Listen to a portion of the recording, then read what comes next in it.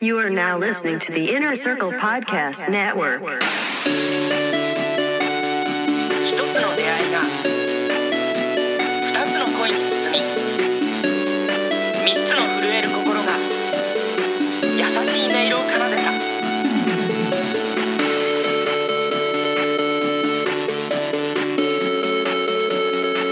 春日京介、15歳。青春してます。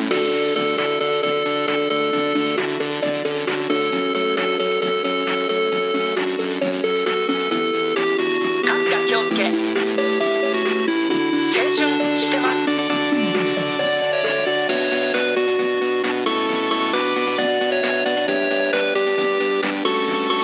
青春してます。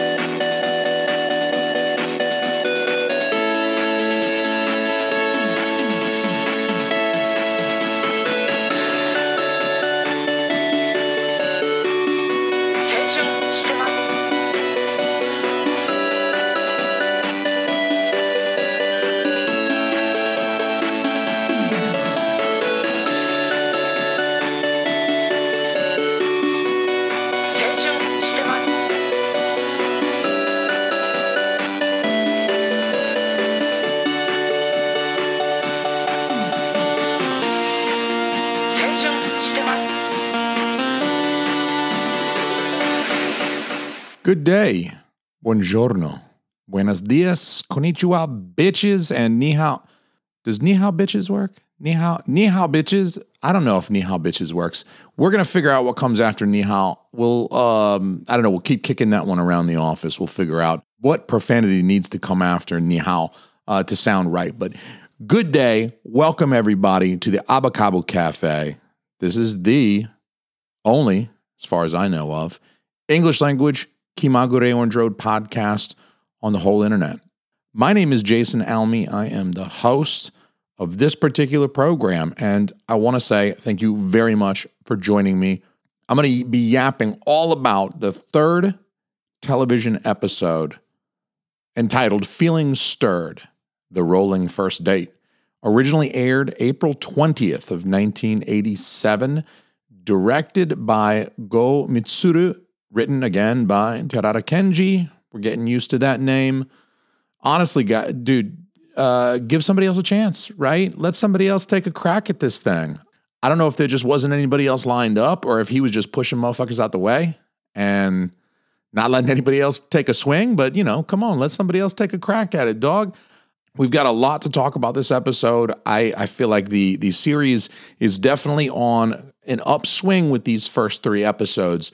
We're noticing with these initial episodes that they build atop one another. We're experiencing some continuity with these first handful of episodes that is not going to be characteristic of Orange Road later on.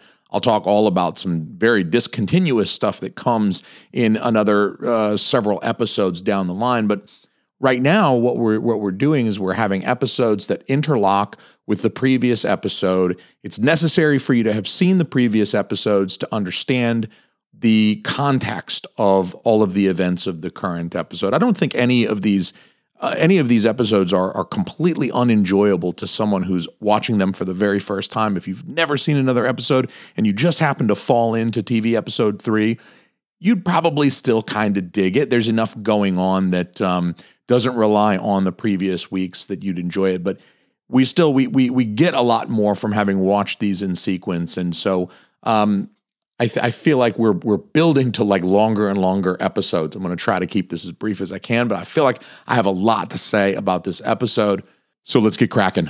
We start with a breeze alerting Ayukawa that Kasuga is gazing at her. She becomes aware of his gaze. She turns to look at him. We get these freeze frame shots, and I haven't spoken about these yet, but this is a good place to talk about them. They're a very recurring visual throughout the show. And what happens is that the image freezes. It's accompanied by a slight zoom or a little bit of a tilt. The camera will do a little bit of action, something a little bit subtle, not too crazy. And then also a black border around the subject will suddenly appear on screen. So It's almost like picture in a picture. It's like a really rapid kind of picture-in-picture effect. The still frame suddenly is sort of zoomed away from or sort of closed in on by these black borders. What it does is to frame one particular element of the visual composition for that moment, for that freeze frame. Oftentimes it's accompanied by some type of voiceover, Kasuga's voiceover as he's realizing something, or he's giving us some kind of information, a context. Maybe it's even like a brief oh shit moment. He has a few of those, and it's kind of used for comedic effect sometimes with those oh shit moments, but then in other times it's used to sort of highlight something that's going on, give a little context, or give us sort of an aside for this voiceover information as they do here.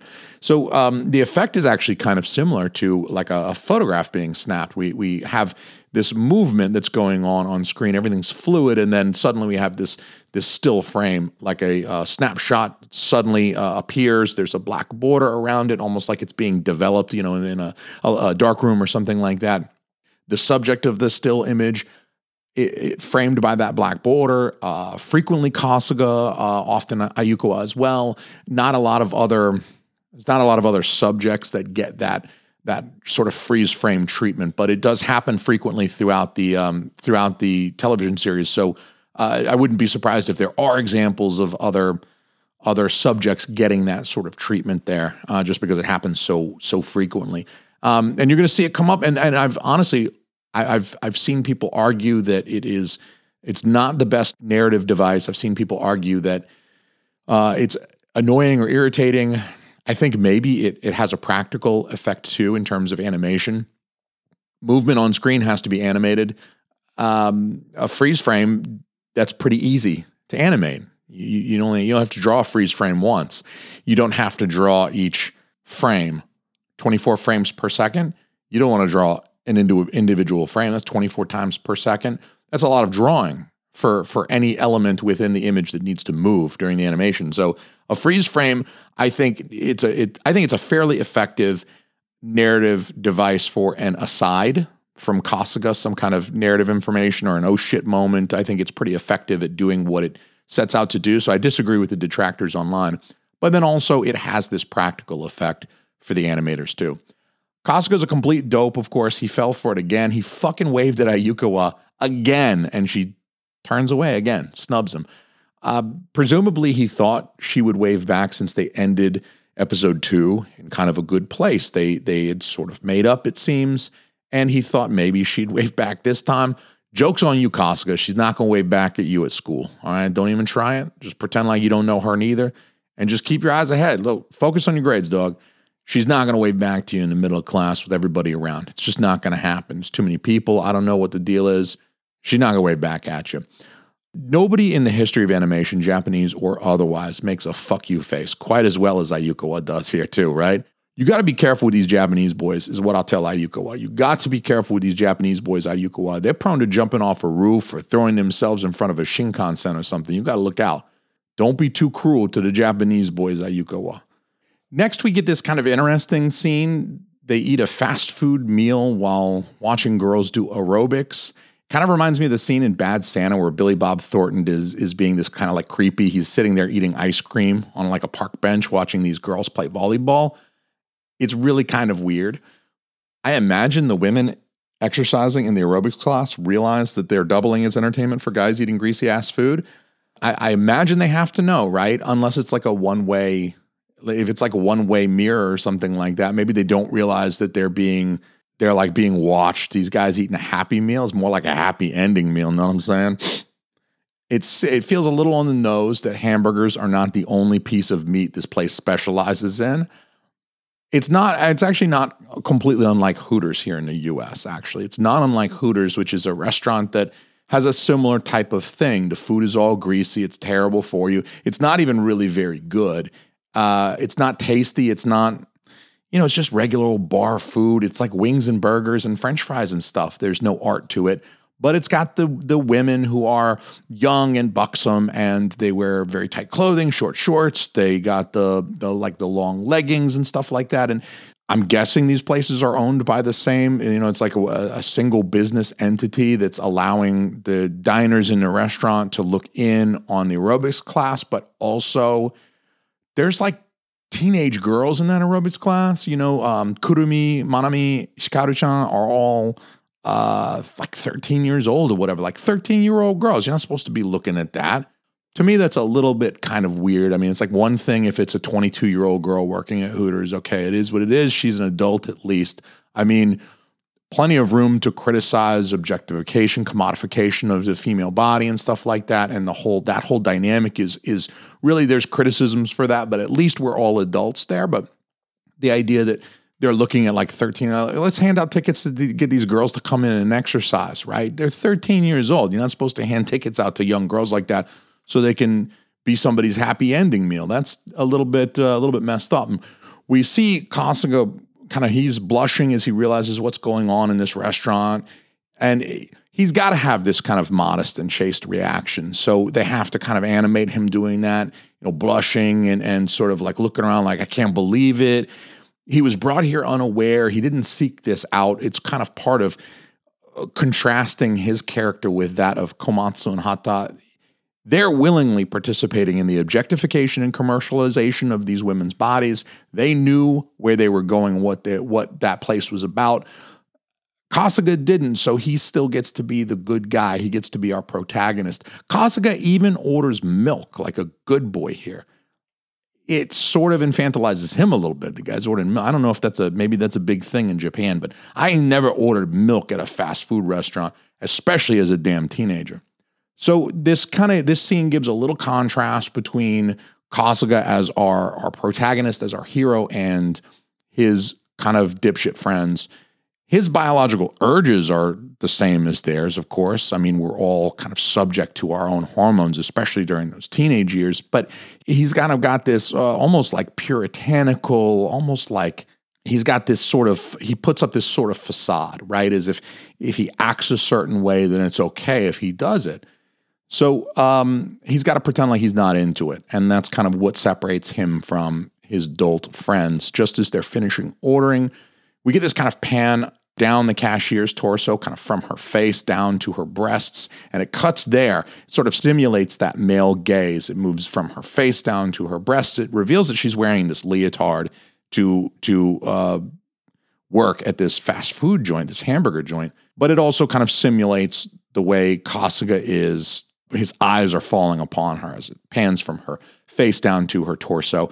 And Kasuga even drops the act as soon as they're seated. They start watching the aerobics class. He even thanks them. He's like, you guys brought me here on purpose, right? Thank you. Like he kind of does this little smile. His face kind of goes, they animate him as kind of looking down. He's looking all dour and unapproving. And then he just kind of smiles and then the face turns into this sort of sheepish satisfaction. He doesn't want to be too overly pleased about the fact that they brought him to this place, but he even thanks him. He gives him a little thank you there.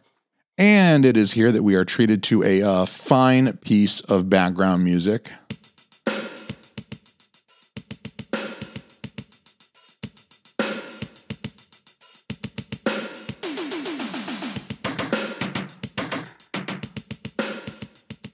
That fine piece of music you're hearing right there, Aerobics on Rap, that's just good stuff. That's good stuff right there. That's just classic 80s anime music.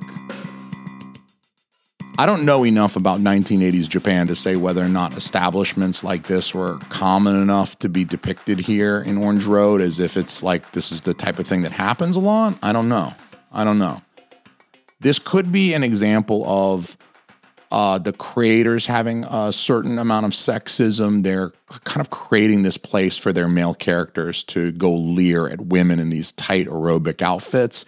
Or it could be a comment on the casual sexism of this kind of place. I mentioned a moment ago that there's enough room to criticize a place like Hooters. For all of us Westerners, we're familiar with this place. There's enough room to kind of criticize this. And that could be something that is going on. I mean, after all, Kasuga approves of the place until he sees his sisters in the exercise class, that is. And he's all good with Komatsu and Hata leering at other people's sisters, just not his. He's okay with the place until he realizes, what kind of people come here? Oh, shit. That's my sisters and the girl is trying to date me. Kasuga kind of gives this sort of virginal nerd act. He sort of also gives that he's got to play like I'm a good boy or whatever. When Komatsu presents him with the disco tickets, he's got to act as if he would never have thought about going to a disco. Discos are places that are filled with delinquents. They're bad, but Ayukawa might be there. Now he's in. He's going to do it anyway, but by pretending that he's disapproving or by outwardly disapproving and making these kind of outward protests, it's almost like he's, paying some sort of penance that allows him to go do it anyway. And it's sort of distinct from Komatsu and Hata's character. They're not gonna waste any time pretending like they don't want to go to the disco and try to get with Manami or Kurumi.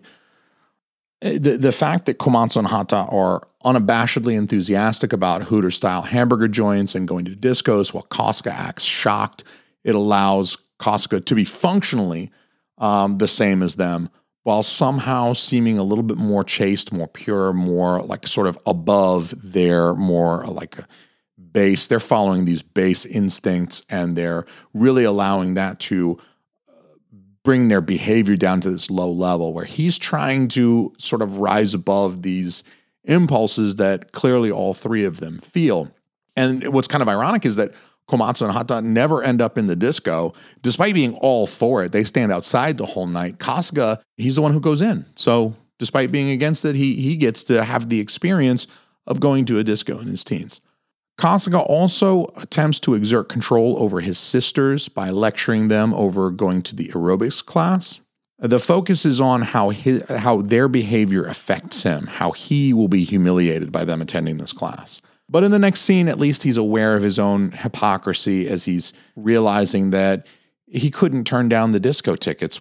What leg does he have to stand on to lecture them for going and dancing, doing aerobics in front of a whole bunch of dudes eating Awesome Burger? I noticed they called the place Awesome Burger, but it was like OSAM. Like it's not spelled anything like the English word awesome, but it kind of has a very similar phonetic sound. Like if I were to tell you to meet me at Awesome Burger, you would think I was talking about AWESOME burger. Like the burger's just that good. It's really, really good burger. That's not how they spelled it. That's not how they spelled it with the kana. That's not how they spelled it. I think there was some English there too, like underneath on the building. It was spelled OSAM. But I think what they were trying to do is to phonetically describe the burger as awesome. I think they kind of botched the romanization of awesome, but I think the place is supposed to be Awesome Burger and not Osam Burger. As an aside, so Kasuga is at least aware of his own hypocrisy, and he's aware that he's in some ways no better than Komatsu and Hata, but he's still going to lecture his sisters and try to exert some control over their behavior and keep them on a path that he thinks he's acting in their best interest, but he's being a little controlling. This is a little bit of this patriarchal society, and this is sort of how Kasuga, despite being much closer in age to his sisters, of course, than his parents or his parents' generation, he still kind of acts in many of these scenes as this sort of older, this sort of advocate for the more traditional ways, the more patriarchal ways, and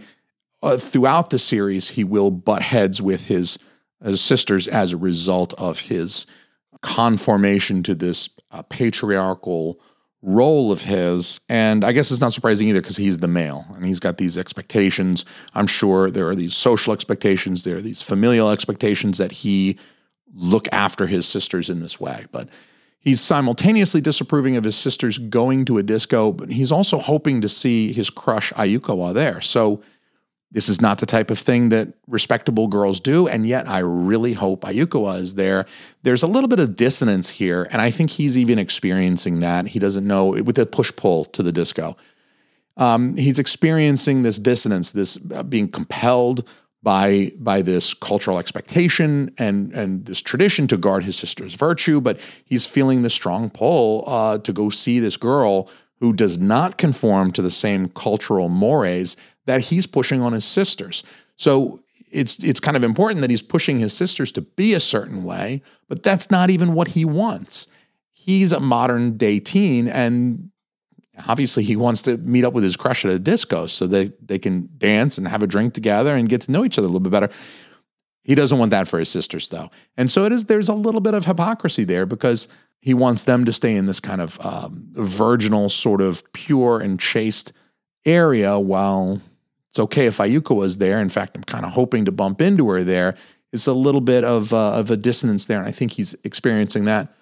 Manami breaks the fourth wall to wink at the audience after saving Jingoro's ass yet again. I don't think they pull this stunt too much after these first few episodes, but he's always trying to get away from the family, which I thought was hilarious because he's like traumatized, PTSD beyond belief, this poor cat. And he's always trying to run away, and they're always like reeling him back in. And it's like very abusive. I almost said borderline abusive, but then I thought that's not even borderline, dog. That's just abusive.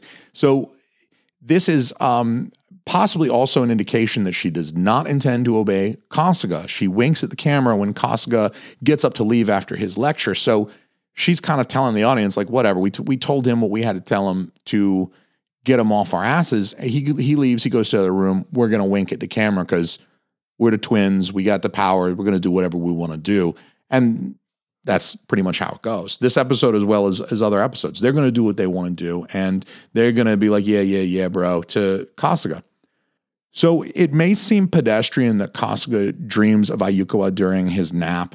He falls asleep, of course, and he dreams about Ayukawa. In fact, pretty much all of the dreams that we're shown that he has seem to be about Ayukawa. I think there might be one or two examples of him having a dream about Hikaru-chan. Even one of those, I think, does involve Ayukawa. But we were not surprised to see that he's having a dream about this girl that he's incredibly interested in. Why bother showing us this, right? Why take up a few seconds of episode time to show us that he's dreaming of Ayukawa?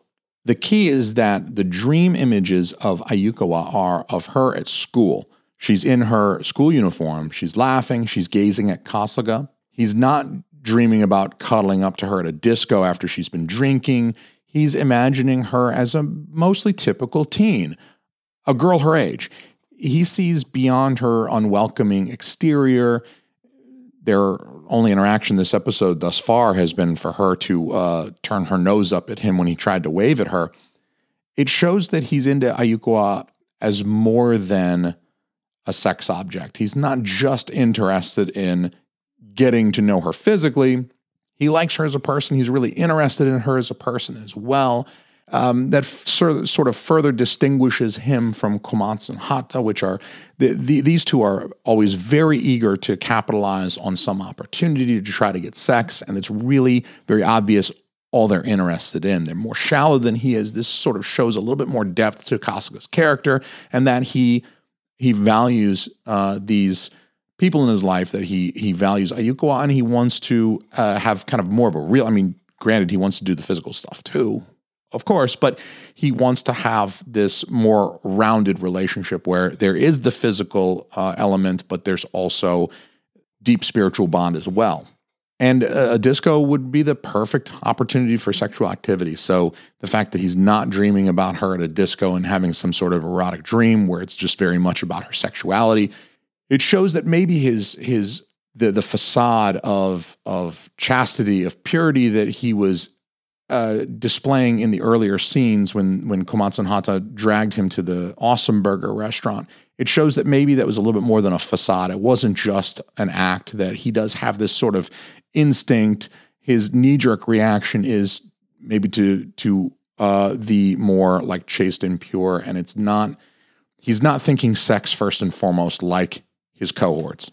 And we also have here our first bailout Kurumi subplot. There's a few episodes throughout the series where the subplot is we've got to rescue Kurumi. She's portrayed as this headstrong, very willful. It's a symbol of her youth and her membership in this young new generation of teens. but she's also naive about how things might play out. She's a little trusting. She's a little naive. This is another symbol of her youth, right? These things kind of go hand in hand. Headstrong, willful. She knows what she wants. She's going to go out and get it. She's not going to listen to anybody. She wants to do what she wants to do, but she's also naive about how that might end up for her, and maybe taking precautions to make sure that it doesn't end up wrong. And so she's the most innocent out of all the Kasuga family, and the others do have to sometimes save her from her own impulses, and I think that does sort of infantilize her character a little bit, even though she's exactly the same age as her sister Manami. It's very obvious which one is the kind of the older, more mature, more responsible, makes everybody's lunch, Manami, and then the one that people have to kind of constantly look out for because of the trouble she's going to get herself into. And I do think that it sort of infantilizes her a little bit, that they constantly have to go after her and try to save her. Hata, of course, is an idiot for bringing a balloon to the disco. It kind of shows his naivety, but it gives them, it's obviously they needed that for the visual gag of the condom. Komatsu's an idiot for thinking it's a condom. Ain't nobody going to open a condom and just hold it in his hand before his would-be date even shows up. Like, you're going to take a girl out to Olive Garden and you're going to wear a rubber, like walking into the restaurant? That doesn't make any sense, right? Nobody's going to stand there holding a condom when the date begins, you know? A good evening, Manami-chan, as he shakes her hand. Don't mind that. It's just a spermicidal lubricant. No big deal. And this is the first moment in the series where I just kind of like rub my temples with my hands and I just say, where the hell are the parents? The doorman welcomes just a couple of teenagers into an establishment that serves alcohol. Like, it's no big deal. Welcome to the place. It's a school night, I know. Come on in. You know, maybe you have a drink or two. What are you, 15? Okay, cool. No worries. Kasuga is about to encounter Ayukawa just chilling, having a drink. These are freaking middle schoolers. They're like 15, right? I mean, they're somewhere in there. I understand if you're 19 and you look a little older, you get a little, you get a little scruff or something like that. And I always wondered, like, there's no way Japan is like this. I mean, even watching this for my first time when I was 15, I was sitting there like, there's no way. I mean, I know Tokyo's on the other side of the world. I know Japan is a completely different culture. They may not have the same laws as far as young people drinking, etc., but there's no frickin' way. But that's what expedites the storyline for us. So there's a few episodes where I'm just, where the hell are the parents? Why are these kids out doing this shit? Like, no way. But anyway, here it is. That's what it is.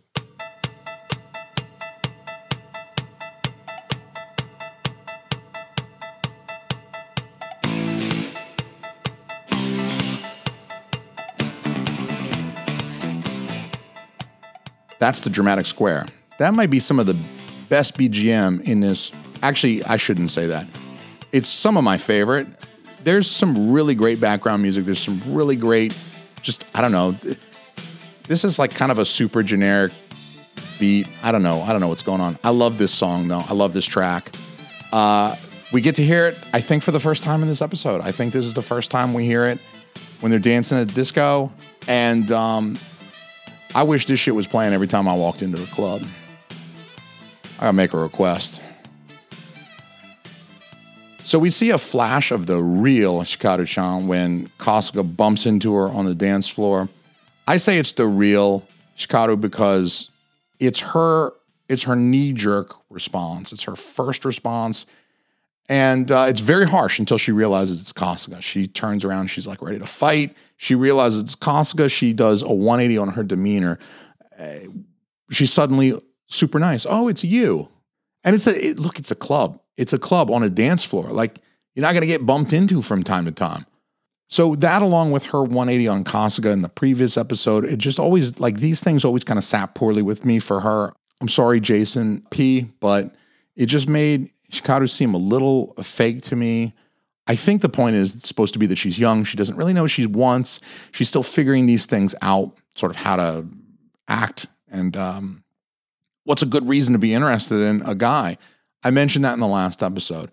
So I think the point is that she's not she's not really like fully self-aware, as opposed to someone like Ayukawa, who, despite being the one who is whimsical in this show, seems to be very much in tune with who she is. She's mercurial, but I think she will stick with her values and her principles, whereas Hikaru still seems like she's exploring those, like who she is. We get the sense that Ayukawa very much knows who she is.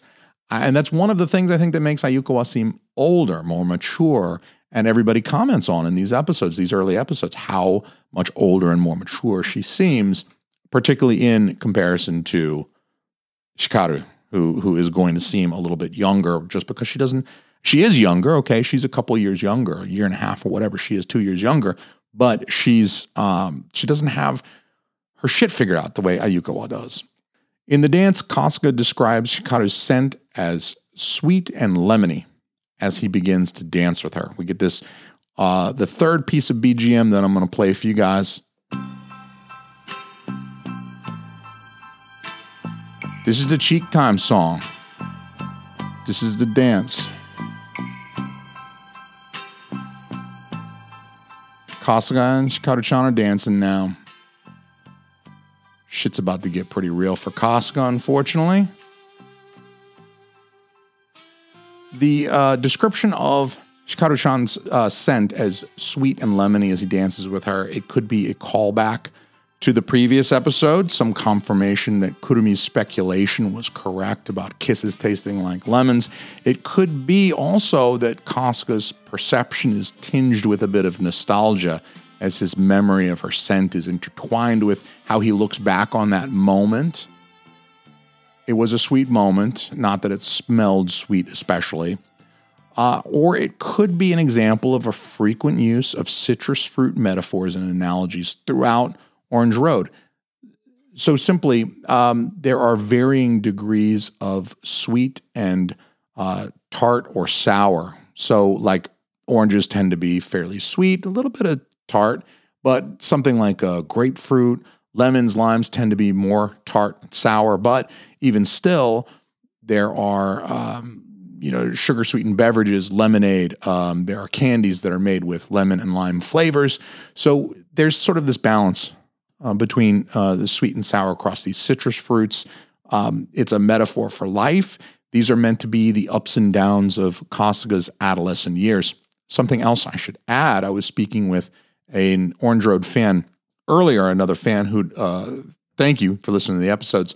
He had reminded me that a lemon also implies freshness, right? Lemon scent. I mean, that's why Pledge that you use to wash your hardwood floors smells like lemon. Lemon-scented Pledge or a lemon-scented dish soap, etc. That makes a place smell clean. It's something that, your cleaner doesn't smell chemically, like try to give it this lemon scent, but it's this clean aroma. It's this aroma of freshness that's used in marketing, right? So by him saying that she smelled lemony is kind of implying that she had this sort of clean, fresh scent. Again, it's a metaphor for life, her youth. It comes with this aroma that reminds him of this youth and this youth movement.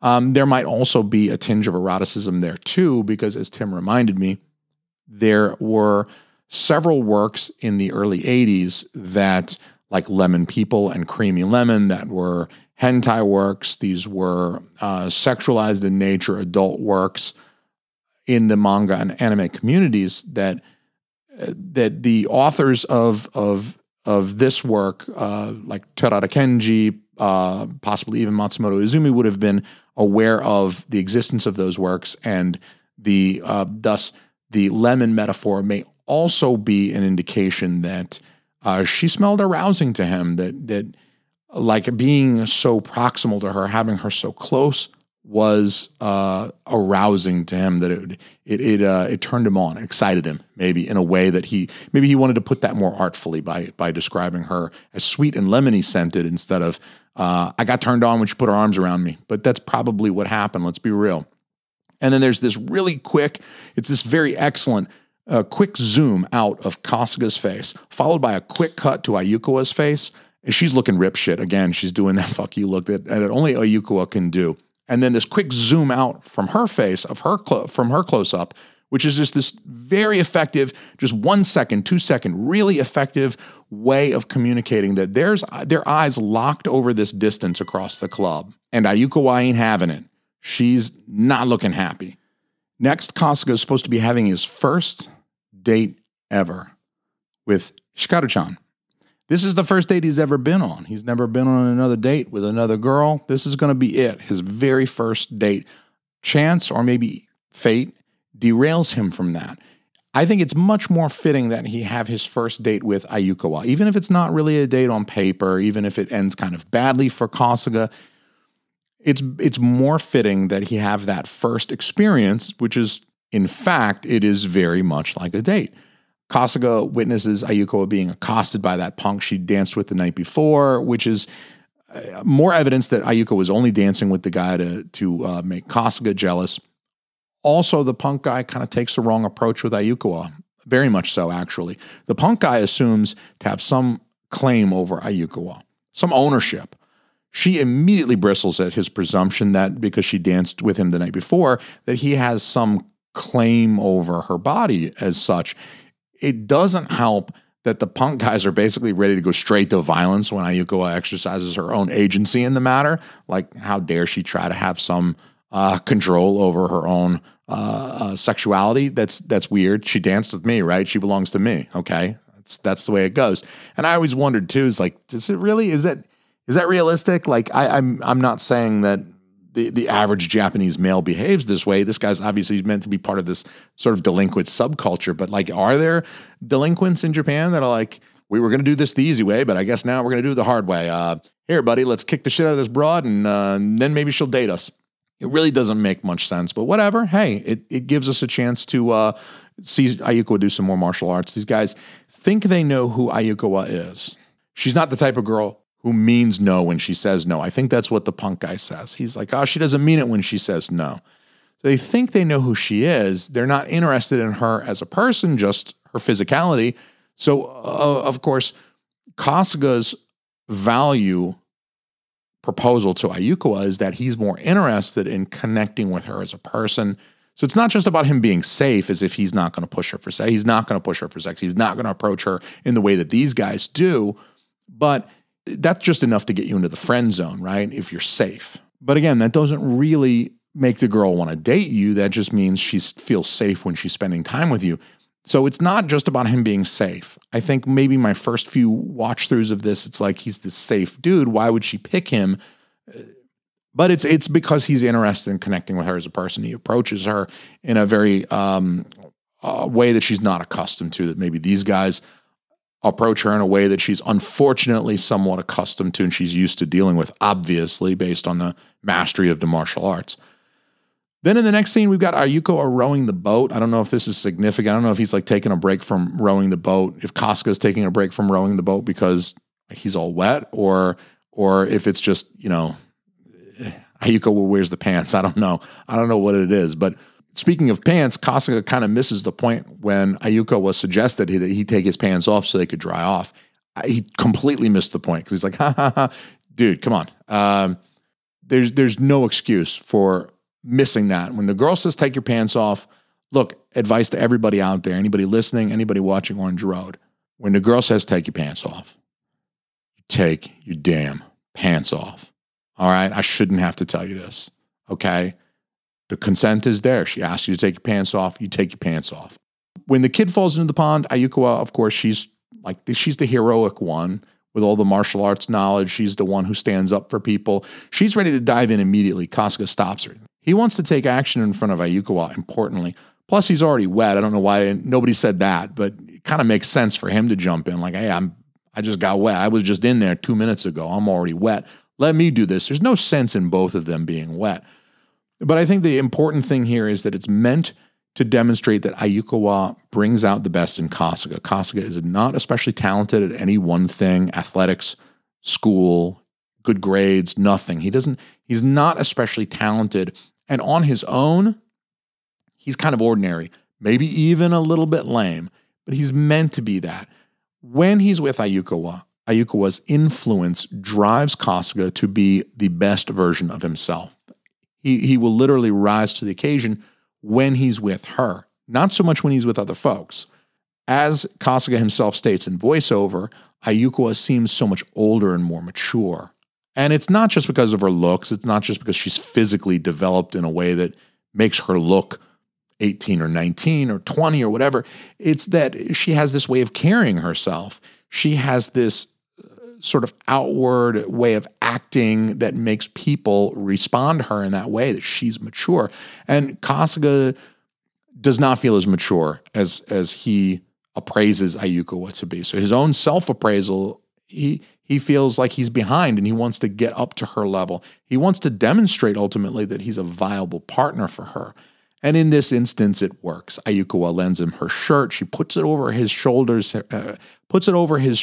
herself, right? She winks and smiles at him. Dude's like number one. He's like on the podium, like number one. She's putting a gold medal around his neck at the Olympics.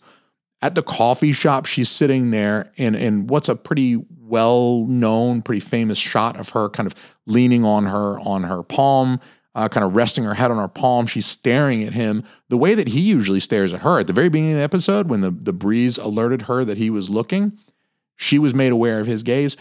She's now staring at him the way that he was staring at her. She's very receptive. Like, this third episode could have been the last episode. She has that great line about the plankton when he asks if there's something on his face, because, he sees her looking at him. And it's a really great reference to the fact that, he's all wet. But she's like appreciating, she's admiring this guy in a way that honestly he could only have hoped for. Of course, he has to put his foot in his mouth. She even suggests herself that it must look like they're on a date to everybody around them. So she's absolutely slow pitching, underhanded softballs to Kasuga right now. He still manages to blow this shit up. He really could have ended the series on April 20th, 1987. This could have been the last episode. Alas, for him, maybe good news for us because we got more episodes to watch. That wasn't it, and he didn't do it. And he catches the Japanese cold at the end, and we're going to see more of that. We're going to build on this third episode. In the fourth episode of the TV, I'm going to talk all about that next week. In the meantime, I want to tell you guys all about the Inner Circle Podcast Network, InnerCirclePN.com. I am a member of the Inner Circle Podcast Network with this show, Abacabo Cafe, as well as my other show, Shit Happens When You Party Naked. You can find Shit Happens When You Party Naked on the Team Almy Studios Patreon. That's patreon.com/Team Almy, ALME. Please check us out there. Shit Happens When You Party Naked is a great show. It's very funny. I say a lot of really pretty wild stuff on the internet, and I hope you'll check it out. Also, check out #NoOffense Show. Check out Simmons and More Podcast. Check out The Hood Diner. Check out Plunge Podcast. Check out The Untrained Eye. That's our crew. InnerCirclePN.com. You'll find links to all those podcasts. We got a podcast for every day of the week. You will never have a boring commute if you're listening to the Inner Circle Podcast Network. I promise you that. I want to thank everybody for listening. I want to thank everybody who has reached out and who has told me that they've heard the show. Every piece of feedback you guys have given me, I've really, really appreciated everybody listening to this show. Please give us a subscribe, review. Give us a review. Those are super helpful. I like seeing those. Those do something good for my heart. So if you're listening to the show now, as we're wrapping up this episode, go into your podcast app and give me a little review. 5 stars, baby. Oh yeah, I like it. And I'm going to leave you guys with, what do we want to do? Let's do Dramatic Square again. I love that song.